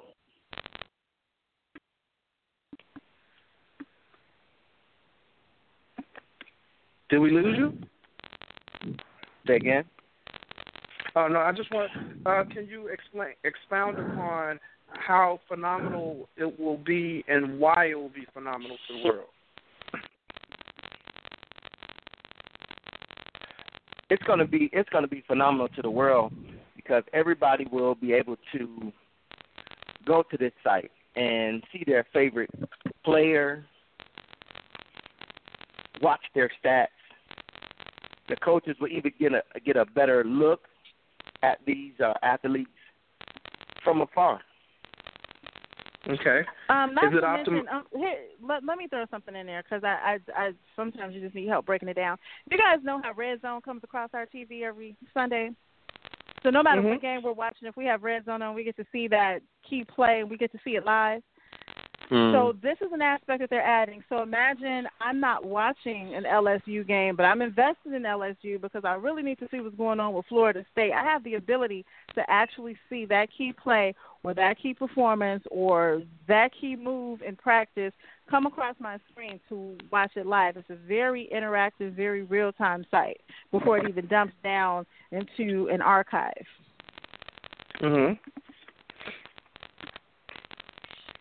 Nice. I'm actually on the site right now taking a look at it. I'm noticing that you all have chess boards. Is that one good thing that we can look forward to chess being followed through L4 Sports? Actually, it's about the intellect, and so playing sports, the game is 90% mental, 10% physical, and so with that's the backdrop is let's be intellectual as we proceed in this society, in this internet. And if you're not playing chess, then you're playing checkers. And I look at the other individuals that we have to have the mindset to be able to play chess. We have to think 3 moves ahead because there are other sites that are out there. And so when we think about that, then that's what L4S is. We're thinking 3 or 4 steps ahead, and so that will be applicable not only in 2016 or 2017, but also in 2030. Well, I definitely see the need for it. As we all know, social media now, and especially in the advent of it, since it's become in the last few years, is the main way that we all have begun to communicate with each other. It's the main way the companies, work to brand themselves. And so it's the same thing with athletes. Everybody's looking for an opportunity and trying to get themselves out there, and to provide a platform that can help them do that. Especially over a long career. It's one thing to go through your high school, because we all know, we all been there. In high school, you typically get recruited your junior year really hard, going into your senior year because they want you to come into school when you graduate. So you get those 2 hard years of recruiting in for you, but they don't really get to see the backstory of the fact that you might have played football or played baseball in a the kids league, or growing up, or that you've been doing this since you were like in the 5th grade or something like that, because they don't have record of that. Allowing people to actually get that and say, okay, well, here it is. I got this 10-year-old kid who's a beast out in Dallas. I'm going to watch him until he gets to high school, and having that type of platform, and I think definitely helps out because you get to monitor the growth. You get to see for yourself how talented someone's going to be based off of their, production, and based off of how they mature during the year. So I can definitely appreciate you all doing something like. I wish we'd have had internet when we was kids. Absolutely. When you start talking about that, I went to a B2 school in college, and so I understand that the whole recruiting atmosphere has changed. I wish it would be like that back in the day, but it's not. So. Yeah, so I definitely applaud you guys for coming up with this, man, for putting it out for the people so that they have, of course we know, like I said before, and like it was mentioned before by Bernard, there are other platforms, but those platforms either cover one dimension of it or they cover another dimension of it, but nothing really pulls everything together, so there's one place for everybody to go for the same thing. And I think that's a very ingenious idea, and I definitely respect you guys for coming up with something like this to help out, athletes and coaches alike. I kudos to y'all. Thank you, sir. We appreciate it, and we appreciate this opportunity to even be able to talk about L4S and for Cassandra's encouragement. So we appreciate you all. I'm looking forward to continue listening to you all. I was listening as you all were going through the top 10 in college football, which is exciting. It's football season. Let's go. Yeah, man. Shoot. I think especially, and it's funny because I don't even really get into basketball like that. NBA, basketball season roll around, I'm like, when football start back up? I know. Now Renard is not. Renard, football fan, Rush fans, don't think that we are all like that. I'm a sports fan, and I'm a nut for basketball. I'm a sports fan, but I'm a gridiron. Football fan, Rush, saying, we may concentrate on football, but don't think that all of us are only into football. Hey, they try to claim they love all sports. No, they don't. They love football. Yes, I do. Y'all want some NASCAR updates? I got them. I even joined NASCAR. I'm the only I'm the fourth black person there, but I'm there.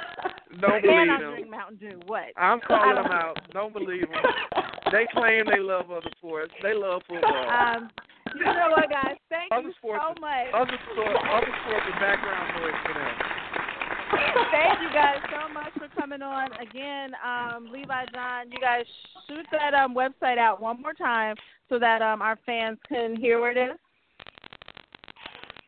It is Love for Sports, LUV, for sports.com. Come check us out. We'll be in your area. We're looking for everybody, from the youngest to the smallest school to the bigger schools as well. We're all inclusive. We look forward to working with you all. Blessings. All right, Definitely. It's been a pleasure. All right, guys, thank you so much for joining us today, and we will keep that running all week long so you know exactly where to find them, and we will incorporate their information on our upcoming website as well. So thanks, guys. Have a great day. Thank you. All right, so we have hit that part of the show, so we can definitely move forward with some pretty controversial topics. A little while ago, we did do a quick moment of silence for Jose, but there's some other things that have been going around the league. Our co-hosts, Mike and Renard, don't miss a beat when it comes to it. I've got a fun fact stat, but I want them to get to the topics and things that are not just affecting players, but things that are going on around not just the league, but the U.S. We've had a pretty interesting week, so, you know, you guys go ahead and break it down. I want to talk about. I want to bring this to the football side of it. There is everyone has known about the protest and the silent protest with Colin Kaepernick and supporters of the cause with kneeling down or fists up in the air or what have you. There's another something that happened recently in baseball with Clevenger that plays for the Seattle Mariners. Steve Clevenger said some very, for lack of a better way of putting it, racist things on his Twitter account. And he was recently suspended for the rest of the season. With that in mind, there have been certain people around Twitter and other social media sites that have basically compared him, accurately or inaccurately, to Colin Kaepernick. And some people felt that Colin Kaepernick, if Steve Clevenger is going to get suspended, Colin Kaepernick should have been suspended. Now, my comparison to that is, first of all, I believe anybody that believes that to be misinformed about what Colin Kaepernick is doing versus what Clevenger did. Some people want to say that Clevenger did it in his off time and it's like any other job. He did it during his personal life. Well, the problem that I have with it is any major sport, when you sign a contract, there is what is called a morals clause. No, he did not get suspended for something he did on the field and something that was directly baseball related. But he did break what is called the morals clause. And in the morals clause, if you do anything that is against what a team believes breaks their morals or their policies, they can suspend you, period. That is the same reason why people were able to kill the contracts that Kobe Bryant had a few years back with his over the morals clause. A morals clause says if we don't like what you did, basically, we can suspend you. And one of the things that people would say is, well, that shouldn't be the case. If there was anything that could be done, I guarantee you, baseball's players' union, which is considered to be the strongest of all of the players' unions, they would have been up in arms about it. They would have defended their player. Because players' unions have defended people like John Rocker in the past from the 90s when he said some very inappropriate stuff while playing for the Atlanta Braves. So Steve Clevenger broke the morals clause.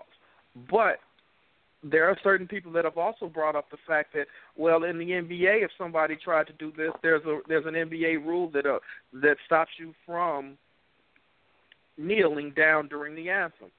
And that is correct. There is an NBA rule that's against it, that everyone must stand that's associated with a team.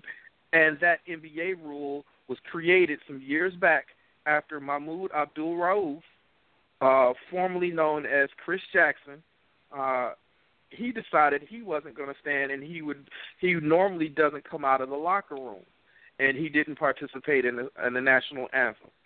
And there was an issue with that. So he agreed that either A, he would not come out of the locker room, or B, if he stood, he would stand in prayer, but he would not participate in the national anthem. Now, there has been talk, will the NBA suspend that rule this season in light of many people possibly wanting to protest themselves? And there have been players that said, we will find a way to protest in light of that rule.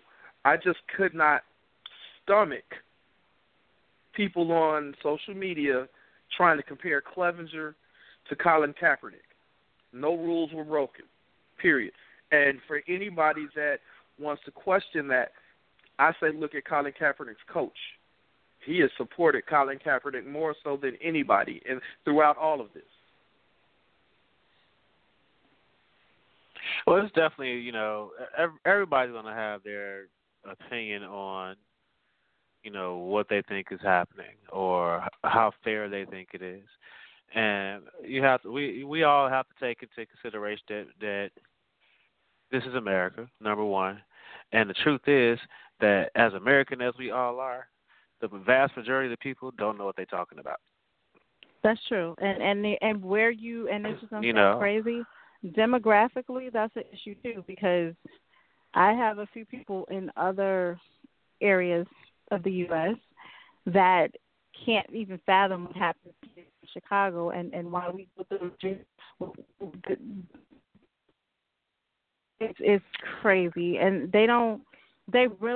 some things I've been in a lot of deep conversations that they were totally clueless about. And for a lot of us in our areas, and those of us that do research, those of us that read, those of us that have been part of campaigns for the betterment and respect of human life, and it should be based on your race, they've never even tapped into that. And I'm talking they're in their 30s and 40s, and they were in a lot of situations. So their initial response was to get angry based on, well, I was told this, taught this, and this is how it should go, and why would anybody want to change that when in actuality they never did research to understand why you were taught this or what it even actually means. Just because you were taught something doesn't mean it's right. Every day we learn something different in science, like, oh, we told you this. We told you Pluto was a planet. Now it's not. Oh, it might be again. So I'm glad you bring up that point. I'm glad you bring up that point because one of the more common ones that people bring up, what you were taught and what research means, is the First Amendment. And what the First Amendment gives you is you're free from prosecution by the government when it comes to the First Amendment. The government can't shut you down, but any private entity can do what they will. The government is the only one that you're protected against with the First Amendment. The government cannot prosecute you for saying something wrong. And Major League Baseball and the Seattle Mariners are a private entity. Even if you went to work and said something crazy, your job is as long as you're not working for a government institution, your job can do what they will. They cannot shut you up. Mm-hmm. They cannot shut you up. So, what many people don't realize is whatever your mouth says or your mouth does, you have to deal with the consequences. And even to those people that have... Go ahead. And even to those people that feel like, well, Colin Kaepernick is being protected. No, he just made the decision. No, he's prepared for whatever consequences come his way. He's done exactly what you do as a professional. And as a professional, you don't open your mouth and call and say things like, and this is a quote Clevenger because this was on his tweet. Black Lives, BLM is pathetic again. Obama, you're pathetic again. Everyone should be locked behind bars like animals. Black people beating whites when the thug got shot holding the gun by a black officer. Ha ha, expletive cracks me up. Keep kneeling for the anthem. So when you make statements like that and then come back and talk about, well, they were taken out of context. It's not really how I want to be seen. I want to be seen as a racist. It's That's too what late. you said. It's too late. This is what you've already said. This is what you've already put out into the universe. So what you should have done is been quiet about it, or at least thought about it before you decided you want to put something out into for the world to see. And end up getting yourself suspended because of how you personally feel about something. Now, if you want to be a part of the solution, then the best thing for him to do would be go back and research why he feels the way he feels. Well, part of the problem is because if you have to deal with the consequences of their actions, and right now he's being forced to deal with the consequences of his actions. It's like, my whole thing is like... And because his apology... Come on, man. We all know. I'm going to say this. He's dealing with the consequences of his actions based on his action, not based on his race or nationality, right? Exactly. Oh, okay. Exactly. Right, because one of the key things that I would like to point out, one of the key things that I have a problem with Steve Clevenger is he didn't apologize. He apologized for being a distraction. He didn't apologize for any of his words. He apologized for being a distraction to his teammates. That's not apologizing for what you did. No, because the apology is not for that. Because he's not apologizing for what he said because that's how he really feels. He feels that we should be locked up like animals. So you mean to tell me that you feel like the black man you're sitting here playing on first base with, or the black man who's out here in the in deep center left field, that he should be locked up as an animal? This is the same person you come to work with every day. Well, when you never intended a certain group of people to honestly not get off the plantation. But at the same time, you never intended them to really get off the plantation unless it was beneficial to you. And unfortunately, a group of people instilled that mentality in a lot of others. It created a mess. This is a mess. It's hard to accept the apology. I mean, you can keep it. It don't really mean anything to me. I'm not offended by what you said. I just see you for who you are. I have a true belief that when people show you who you are, believe them. Yeah, so you've already showed us who you are, and it's cool. That's what you feel. One of the things is because of all of the things that have been going on in the social world, not just social media, but in social life. Be on the lookout. Football Fan Rush is considering having a bonus episode in the coming weeks where we just get on the air and talk about things that affect sports but are not actually sports themselves. So we will look at what has gone on with the NBA, Major League Baseball, Colin Kaepernick with the NFL, Brandon Marshall with the Broncos. We will look at all of those things, and so be on the lookout. Watch your social media because we may have this bonus episode upcoming. Yeah, it's definitely on a lighter note, on an upper note, just to throw in. Yes, on another note, just to throw in some football information. Yes, we're going into week 3. I think it's so hilarious that we have 8 teams that are 2-0. 8 teams that are 0-2, and we've got like 16 other teams that are like, well, you know what? We showed up. They're all 1-1. So everybody has this is so much fun at the beginning of the season. You don't know. I like seasons when you really, really, really don't know who the victors are going to be. I am a fan of those seasons when you don't put everything on the heads of the Patriots and the Broncos and the Cowboys. You never know. You never know. So I'm a fan of this season. I know it is almost game time. So, Bernard, would you like to tell everyone where they can find us? Before I tell you where you can find us, I don't want you to forget where you can find our guests today. They can be found on loveforsports.com. That's www.LUV4sports.com, loveforsports.com. But then I always want you to find us. You can find us on Twitter at Football Fan Rush. You can find us on our Facebook page at facebook.com/footballfanrushradio. You can also find us on you can find the show on blogtalkradio.com/footballfanrushradio. For those of you that have set it up for the podcast to find you, we're searchable in the Apple Podcast app. We're also searchable on the TuneIn Radio app. And then Cass's favorite way to listen to the show again after the show is the RSS radio feed. But the easiest way to pull the links is to go to footballfanrushradio.com. But then I always tell people, if you want to listen to us live or if you want to listen to us archived, go to blogtalkradio.com/footballfanrushradio. Indeed. And with that, ladies and gentlemen, it is 23 seconds till game time. Everybody's about to get started. You all have a great day. Enjoy it.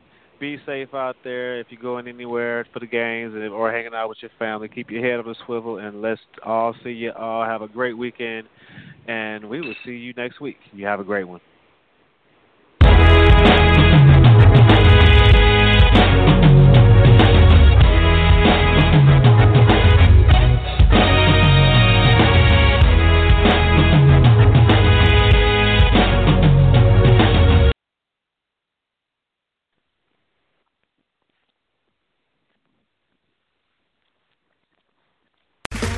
Okay, round two. Name something that's not boring. A laundry? Ooh, a book club. Computer solitaire, huh? Ah, oh, sorry, we were looking for Chumba Casino. That's right, ChumbaCasino.com has over 100 casino-style games. Join today and play for free for your chance to redeem some serious prizes. ChumbaCasino.com. No purchase necessary. Void where prohibited by law. 18+ terms and conditions apply. See website for details.